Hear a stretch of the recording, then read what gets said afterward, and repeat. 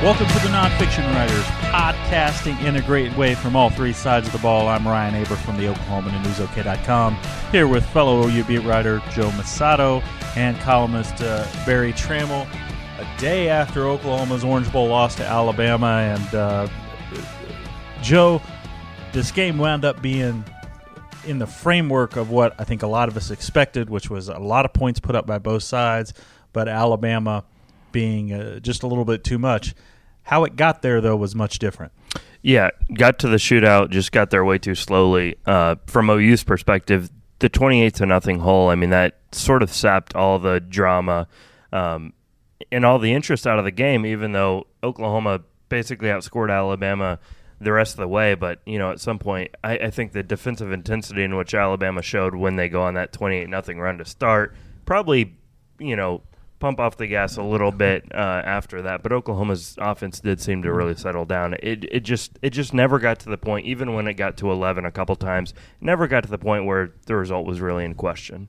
Yeah, Barry, there didn't seem to be much drama after that quick start by Alabama. They hold the Sooners in check offensively really quickly and do what I think a lot of us expected them to do to Oklahoma's defense right out of the gate. Yeah, you know, the Sooners put up, I thought, a pretty good fight. When you look at it, Oklahoma was not as good as Alabama. We all knew that. Both teams had great offenses. OU's probably a little better. The defensive difference is massive. And when the Sooners did get back in the game, 3 times they cut it to 11 points. The first 2 times, Alabama went down and scored touchdowns without ever facing third down. So OU was even incapable of putting up a fight against that Alabama offense. And then the last drive, Alabama just sort of sucks the clock away. In some ways, Nick Saban proved himself to be a humanitarian. Tua only threw 27 passes.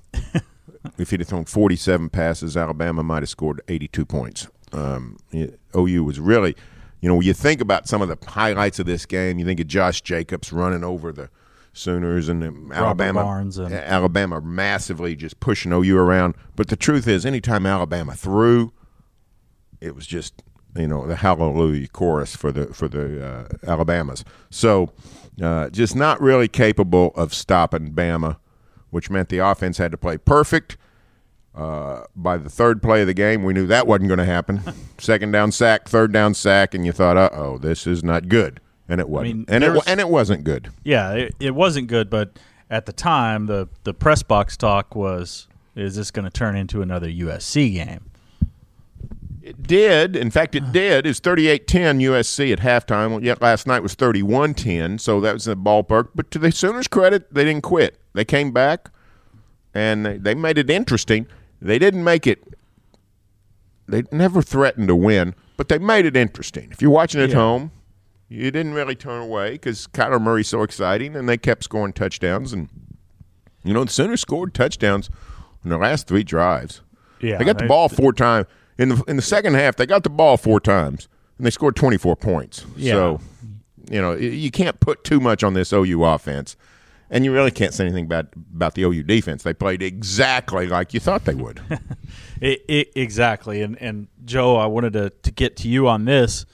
The 3 of us had been talking, and a couple other beat writers around in the press box were talking. And I said it pretty forcefully at the time that it happened. Lincoln Riley makes 2 decisions to kick field goals. Once there with about 5 minutes into the second quarter when they kicked the first field goal, and then late or on the first drive of the second half. So the first field goal cuts it to 28-10. Oklahoma's down 28-7 at that point, and then the second field goal, just both of them 26-yard field goals, pretty short. First drive of the second half, Oklahoma goes on a drive that lasts over 5 minutes. It stalls out there.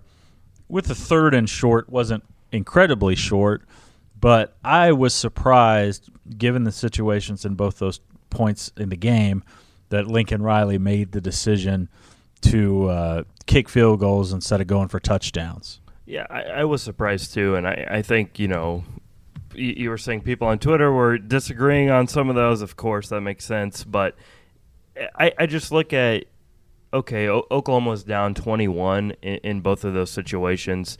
So you had 28-7. They cut it to 28-10. You had 31-10. They cut it to 31-13.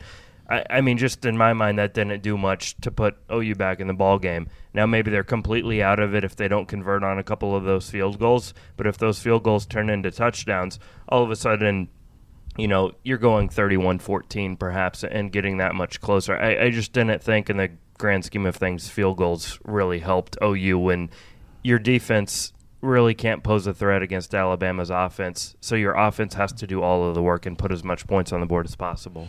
Yeah, Barry, I thought that Lincoln Riley, for all the talk about Oklahoma's defense struggling, he said that they believe internally in it and was positive about it. But I thought Lincoln Riley at times coached like he didn't know just what position his defense was in that game. I mean, he seemed to have an excessive confidence in that defense. Exactly. Yeah, that's part of it. On the other hand, they were 4th and 5s, and I can sort of see – here's the truth about that 34-point game by the OU offense and Kyler Murray's monster game, 100-something yards rushing, 300-something yards passing. Nothing came easy. This was not a bunch of guys running free. Think about all the plays C.D. Lamb made. He wasn't just running free. Think about the 49-yard touchdown pass to Rambo. That wasn't, hey, just throw it up there and let him – that was – an unbelievable throw and a good catch by Rambo and 2 Alabama guys, right there with him. Everything came hard to that OU offense. And I think he just played the odds. I think he said it's less than 50-50 we're going to make it on 4th and 5. Now, I don't think he would ever say that, but I think in his mind that's what he knew. And he said, and I think in retrospect, can't beat Alabama kicking field goals unless you need one right at the end of the game. You got to score touchdowns. Yeah. I will say, but here's the deal: 2 4th and 5s. He kicks the field goals, gets 6 points. What if he makes it on 4th and 5 twice? Well, then he gets 14 points. If he makes it once, it's 7 points. The odds are probably make it once, probably not make it twice. So it ended up about the same. It does end up about the same, but I think coaches sometimes go safe where the odds say you'd be better off taking the risk. We talk about what Pulaski Academy does in Arkansas with always or never punting and always onside kicking. The statistics say that you wind up more successful if you do that. When you're talking about field position and the amount of times you can be successful. Oklahoma last night averaged 6.8 yards per play, which is a pretty good number. If they get one of the two, it's they barely come out ahead, but they come out ahead. You get both of them, and you're in a much better position as it's you're within a field goal at that point at 45-42. Yeah, I mean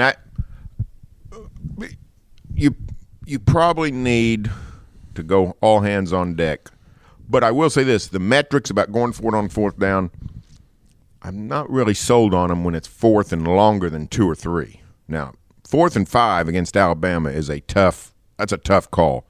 4th and 1, 4th and 2, 4th and 3. But always go for it. But 4th and 5 is that's a crapshoot. But I'd also say those metrics are figured on an average defense on the other side,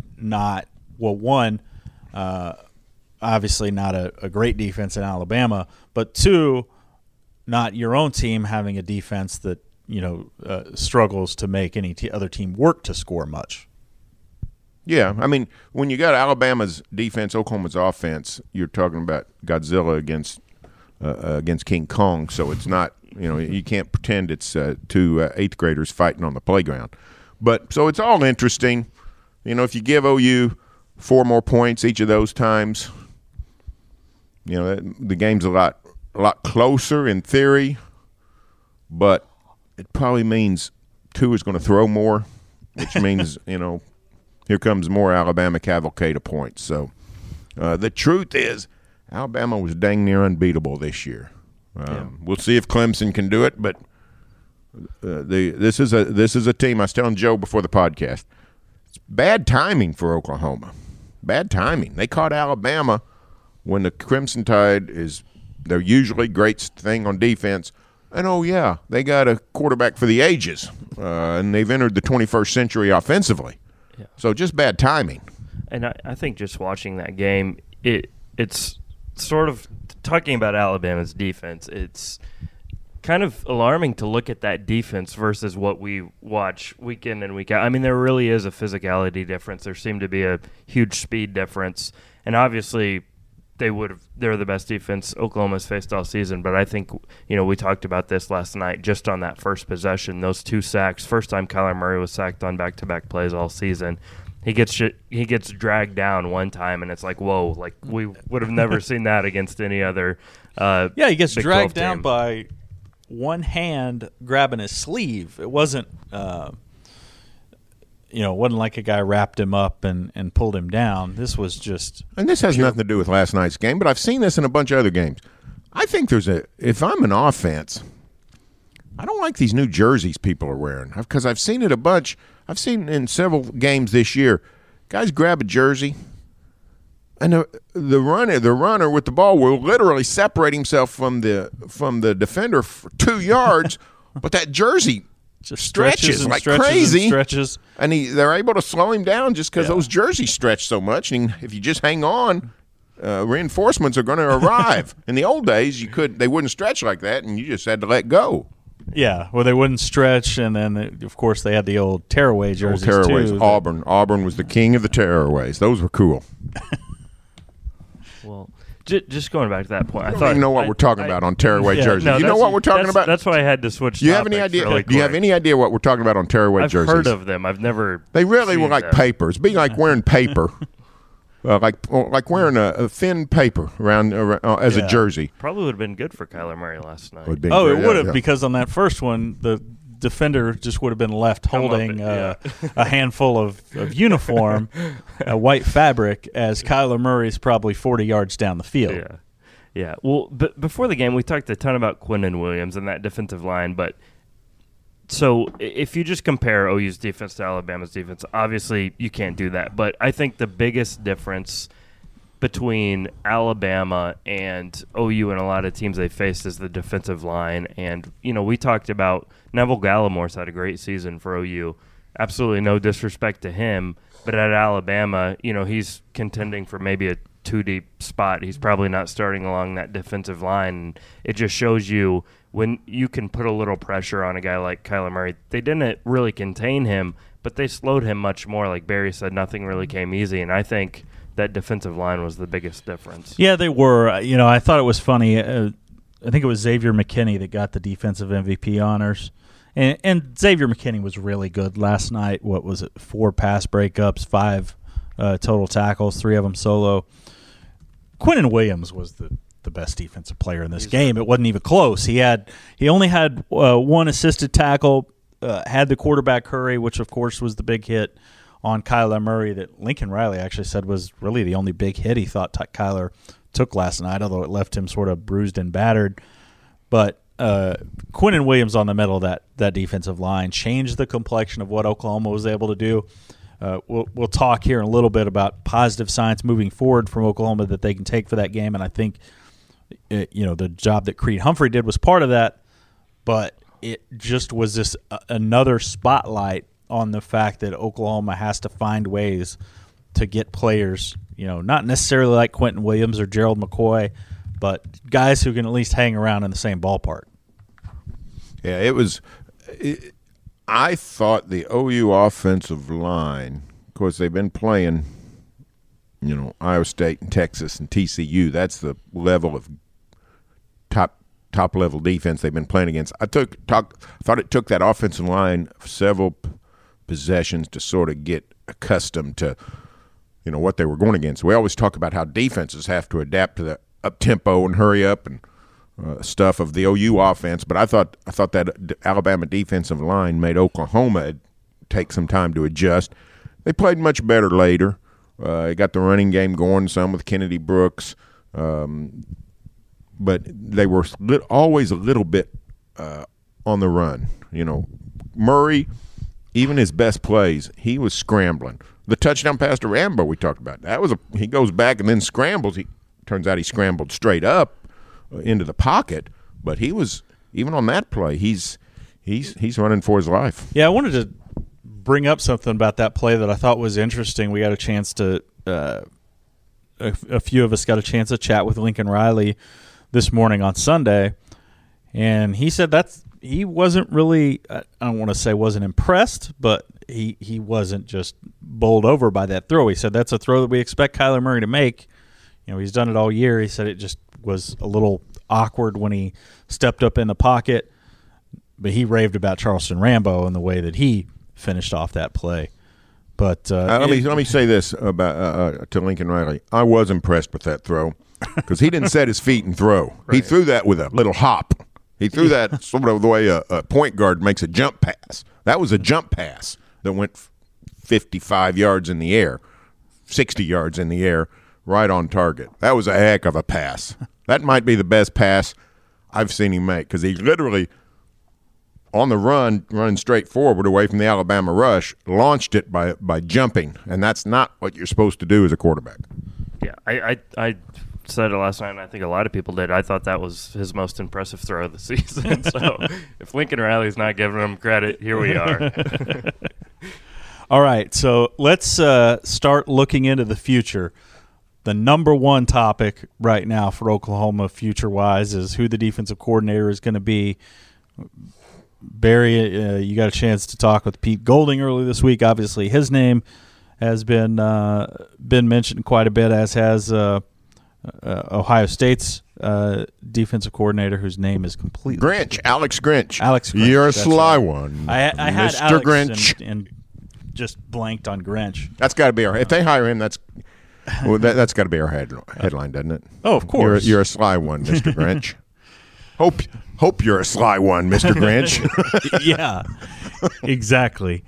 Going back to this morning, though, Joe, Lincoln Riley said he wasn't going to, the timeline on this wasn't going to be accelerated. He was going to be deliberate on deciding who to bring in as a defensive coordinator. Of course, if you're targeting Pete Golding or Alex Grinch, you can be a little bit deliberate because both those guys still have games to coach, and Golding here in another, 8 days from today. Still, that was a little bit surprising. And also, Lincoln Riley said that he was going to, wait until that move was made before deciding on the fates of the rest of the defensive staff. Yeah, it makes sense at some point because, if Golding is the guy, if Grinch is the guy, you have to wait until those games are over. If they're not, I just think the speed in which you get a new hire in place isn't as important as it was before the early signing period. They've nearly completed their class for next season, so, there's nothing they have to do other than to start recruiting for 2020 to show recruits that they have a defensive coordinator in place because they were able to get a pretty good haul of defensive recruits with all the instability, which was probably the most impressive part of signing day. So I think they can afford to wait. Surely Lincoln Riley has a short list of guys that he's going to target. It's just a matter of time, and I just think the timing is the thing we don't know. Excuse me, Barry, is there any chance? Yes, I'm going to say yes. Think about that question. Is there any chance? The answer is probably, is there any chance that Alabama recruits some of its players from the planet Jupiter? I think after last night the answer is yes. Is there any chance that broccoli actually is not good for you? There's a chance. So I'm going to say yes. There is a chance. What is the question?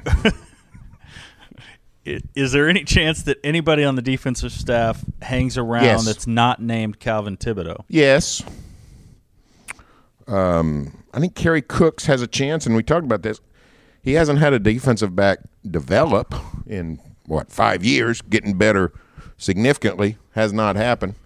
But he apparently recruits the dog out of players. He signs a bunch of good players. Does it matter, though, when you recruit big-time guys if you can't Well, maybe you develop can. them? They got so many staff. Maybe they can bring in a guy that coaches secondary and he can do something else. I don't know. So I'm not saying he's coming back. I'm saying there's a chance. Because if you're going to do We're that, playing why some Dumb wouldn't and you Dumber. just- We're doing some Dumb and Dumber here. Yes, I'm saying there's a chance. I can't see Tim Kish coming back. It looks like the linebacker recruiting has not been up to speed. That's what it seems to me. I don't know, but so I'm thinking, and Well, I think especially with a lot of the guys that they had recruited that contributed and played were Mike Stoops recruits, right. not necessarily Tim Kish recruits. Right. So I think, and I think Ruffin's going to retire as a coach, probably stick around in some sort of advisory role. But so I think Kish, no. I think McNeil, no. I think Cooks almost surely no, but there's a chance. That's the way I would see it. And I think Thibodeau will be back. yeah, I would expect Thibodeau to be back. What do you think about the defensive side, Joe? Yeah, I mean, for the Thibodeau thing, it was funny. I mean, I talked to Laurent Stokes before he signed, and basically he got assurance that Thibodeau would be back. And who knows? I mean, they might all be told that about their position coaches, but he's a guy that probably has the safest job back there. Kerry Cooks, just the way he recruits, I almost wonder with this the new 10th assistant that we've had the last couple of years, if you could almost have like a recruiting specialist on the defensive side. I mean, you've got I don't know how you condense the roles, but maybe you have, instead of having outside linebackers, inside linebackers, you have a linebackers coach, or instead of defensive ends, defensive tackles, you have a defensive line coach. I mean, I don't know how that would play out, but I think you do have some flexibility there. But if it's judged on-field performance, it would be a surprise if he was back.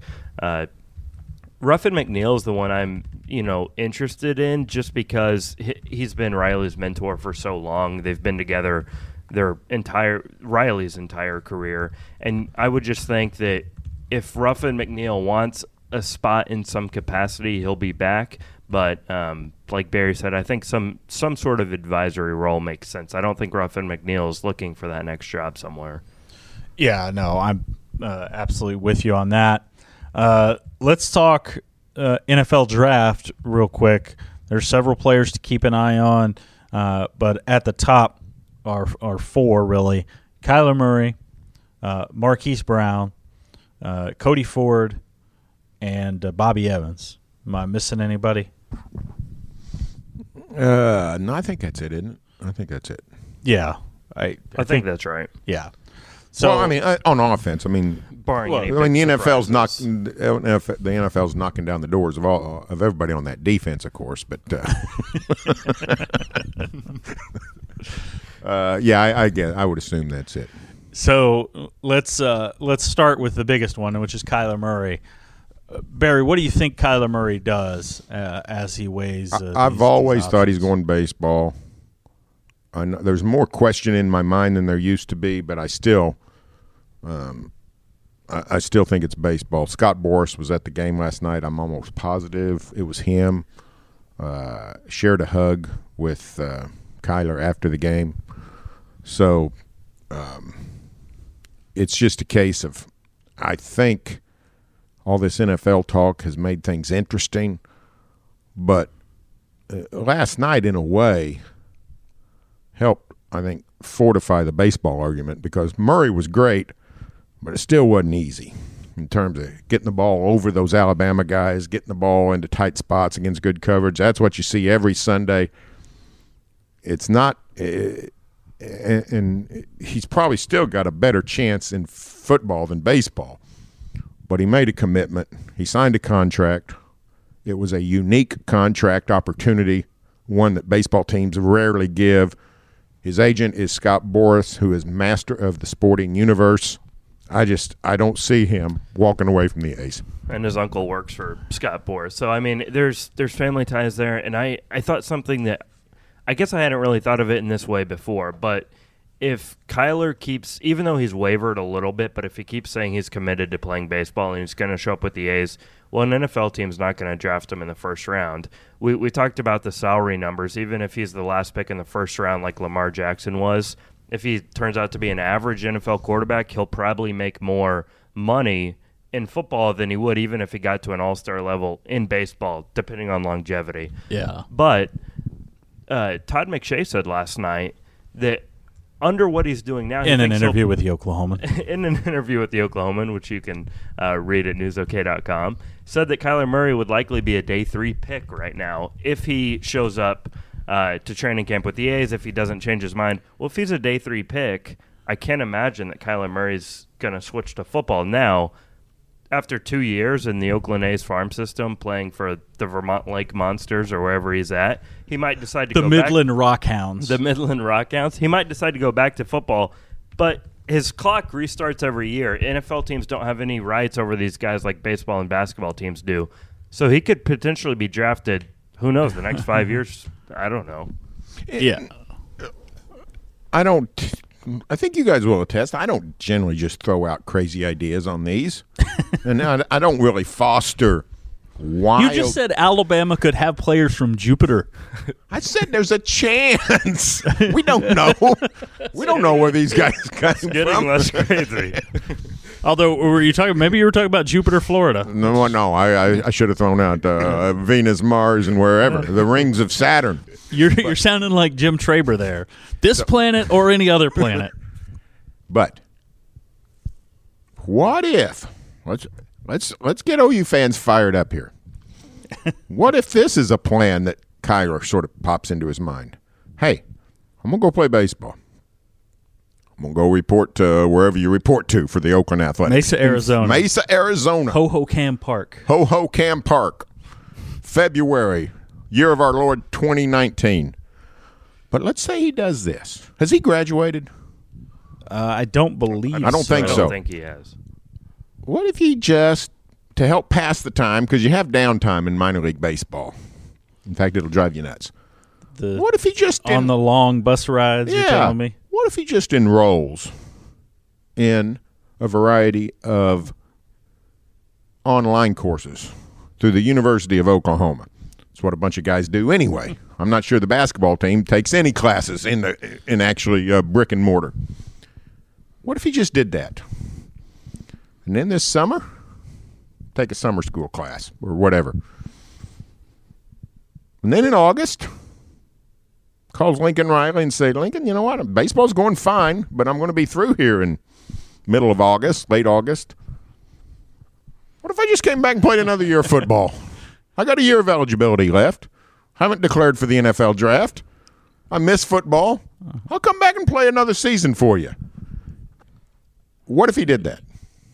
Lincoln Riley would throw a parade down the streets of Allen, Texas, is what he would do. Well, there's got to be something in the baseball contract to prevent that. I mean, from what Boris has said, the rule was one year of college football. Yeah, but the baseball season, minor league season, ends in at the end of August. Yeah. So, I think the only way it could work for him to play both is Lincoln Riley said, hey, you've been around, we trust you enough. You'll be fine. Just come in, maybe you have to work your way in the first couple of weeks. We'll figure out how to got to be here by August 20th. Whenever school starts. Got to be here when school starts. Right. But hey, maybe Oakland says that. I don't think Oakland would say, I think I would trade him if I was the Oakland A's if he did that. But I'm not. But here's the deal: you trade him, and he'd still have $4.6 million in his pocket. But here's what I'm saying. I don't think it's going to happen. But it's not. There's a chance. It's not the craziest thing that you brought up in this podcast. That is true. That is true. I think a more likely thing is he just says, "I love playing football. I don't want to play." He could come out tomorrow and say, "I'm not playing baseball anymore. I'm not reporting." He pays back whatever he has to pay back on the signing bonus. Then he gets a first round. He likely gets picked in the first round. He uses that money to help pay back the A's, and he just plays football. Here's the reason I even bring that up. He cannot play baseball and pro football at the same time. No, he can't do that. And Lincoln Riley this morning pretty well admitted you can't that do that. Impossible. I mean, if you're Deion Sanders and return punts and cover guys, it's one thing. Show up in October, you can do that. Yeah, it's one Quarterbacks thing when you're can't do that. A cornerback, it's one thing when you're a running back, Bo Jackson. You can't do it as a quarterback. Quarterbacks can't do it. If he loves both sports and he wants to just because he lives only once and he just says, let's do it. If he wants to play baseball and football, keep doing it. That's the one way you could do it. Go play baseball for the A's minor league, come back and play another year of college football, try to win another Heisman, see what happens on the football field. All right, we'll get back to the NFL draft, guys, but I want to get your takes, and Joe, I'll start with you first. Who will be the starting quarterback next year when Oklahoma faces a Houston team that we don't know who's going to be coached by at this point? Well, that's a tough one. I don't know if this is an under-the-radar pick, but I think I'm going to go Tanner Mordecai. I think he's kind of, I think Spencer Rattler, if he was an early enrollee, I think that would be the odds-on favorite. I think the Austin Kendall situation has not gone well necessarily. I mean, he graduated. I think that is a great sign that he's thinking about transferring. Briefly passed him in the locker room last night. He wasn't answering any questions. Obviously knew the transfer question was going to come. If Austin Kendall comes back, I think he'll be the guy. But if not, I think Mordecai's probably got the best shot. Barry, who's starting quarterback for the Sooners on the next year's season opener? I am going to say somebody not currently on the OU football roster or signed to a letter of intent. How's that? Yeah. I'm going to say a graduate transfer, and I don't know who that is. Yeah, I don't know who it would be either, but it seems like it's Taylor. I always thought Austin Kendall's going to be the quarterback, and maybe I told you guys this on a podcast, but I heard Toby Rowland, who is not a guy that just goes out and throws out crazy ideas about OU football. He's the radio play-by-play guy. I heard him say on the radio 2 or 3 weeks ago, Austin Kendall, we don't know if he's going to be back. And I thought, what? And that made me think he really might be leaving.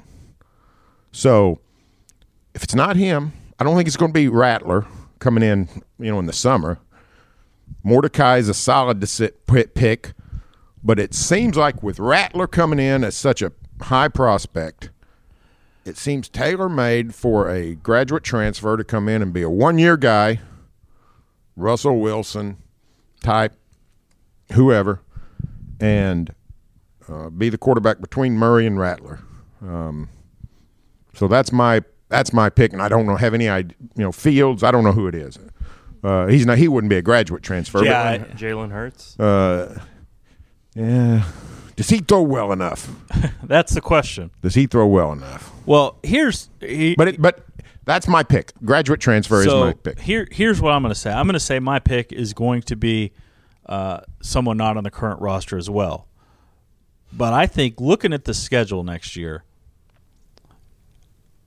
I think there's a not insignificant chance that Spencer Rattler winds up starting relatively early in the season, because I think we all believe that Spencer Rattler is going to be the most talented quarterback on campus. It's just a matter of getting him caught up in the system. But you look at their schedule next year. They start with Houston, a team that's appears to be in disarray. Looks like they're going to fire Major Applewhite at any moment. Who knows who's going to be their coach, and who knows who they're going to be able to attract given sort of the way that this thing has gone down. South Dakota, they play UCLA the third week. Yes, UCLA was better over the second half of the season, but I don't know that a lot of people expect them to be world beaters. And then Texas Tech and Kansas. So they've got a lot of teams in transitions there before they get to Texas in the second weekend of October. So they've got some time for Spencer Rattler to get caught up there over those first 5 games. It's an interesting thing. We just haven't seen – it's been years since we've seen any kind of quarterback upheaval. I guess 13 was really the Knight Blake Bell deal. Yeah. It was the only year really since the Jason White, Nate Hibble days that we saw any kind of quarterback uncertainty. Everything else was injury related. So once in 15 years has Oklahoma sort of had a quarterback in-season type competition. But it would be interesting if that was the case. You could be right. So, and we see guys like Trevor Lawrence, at Clemson. We see guys that come in that are so good that you just, Georgia had a great quarterback who took them to the national championship game, and they still had a freshman who made it a battle royale for the starting job. So if that can happen, same with Clemson. Lawrence beat out a guy who'd been to the Final Four. So if that can happen, Spencer Rattler could beat out a bunch of guys that had never played. Yeah, so that'll be fascinating to watch. We'll do this really quick. Marquise Brown back or no, Joe? No, I don't think there's much chance of that, especially if he's a first-round pick. No, I read his tweet this morning. He thanked Sooner Nation, or apologized to Sooner Nation for not being able to help more last night, and I thought he's just going to tell us right now he's going pro. Then he didn't, but I assume he is. I assume he's gone. Yeah, I expect him to be gone as well. Cody Fordberry? I assume. He's a pretty good player. I think he'll be he's not going to be a first-round draft pick, but in the NFL, you go second or third round, they'll stick you into the rotation on the offensive line. So yeah. I think he's got a bright future. And I think Ford has bumped himself up where there is a chance if he performs well in camps and combines and things, he could be a first-rounder. Joe? Yeah, he seemed to be rising up boards this whole season, and it seems like he is pushing that first-round threshold, and if that's the case, I would think he's gone. All right, Bobby Evans. Joe, stick with you. I think it's I don't know, maybe 50-50 on Bobby Evans. Maybe I would actually lean more toward him staying. I don't think he's got the same status that Cody Ford does, but maybe with his friend Kyler Murray gone, he's gonna head elsewhere. It might be advantageous for Evans to come back because a year ago we all considered him sort of OU's best offensive lineman. Even actually had a better year than Orlando Brown. And this year it seemed like he slipped down to where he's maybe the least third, maybe or fourth or fifth. I mean, everybody raves about Creed Humphrey. I don't. So let's rank Oklahoma's offensive linemen. Would you go with Ben Powers or Cody Ford as number one? I don't know, and I think you can throw Samia in there. I mean, I think Samia had a really good year, so I think he's clearly fourth. No better than fourth, Bobby Evans, on his own team. Right. Yeah. And I just think if he came back, he'd have a chance to boost that status back to where he was, talking about Orlando Brown level. Some people will advise him to do that. Others will say, hey, go get your money right now. Yeah, I'm going to say there's probably a 60% chance that he leaves, but he's by far the one that is most likely to stay amongst that group that we feel like could leave. We'll try to take care of this relatively quick, but looking toward the future outside of the quarterback spots, what's the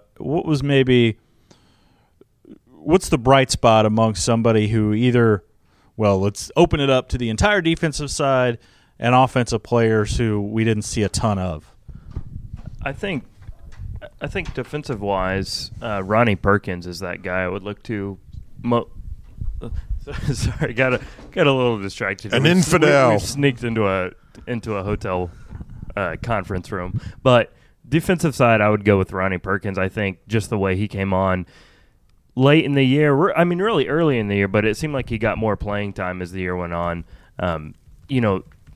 Buki Radley-Hiles is a total wild card at this point, but he's a guy that they've got to have step up. Delarian Turner-Yell. It seems like they've got some guys, but I think Perkins is the one they should probably be most confident in moving forward as far as a young guy. Yeah, what about you, Barry? I'm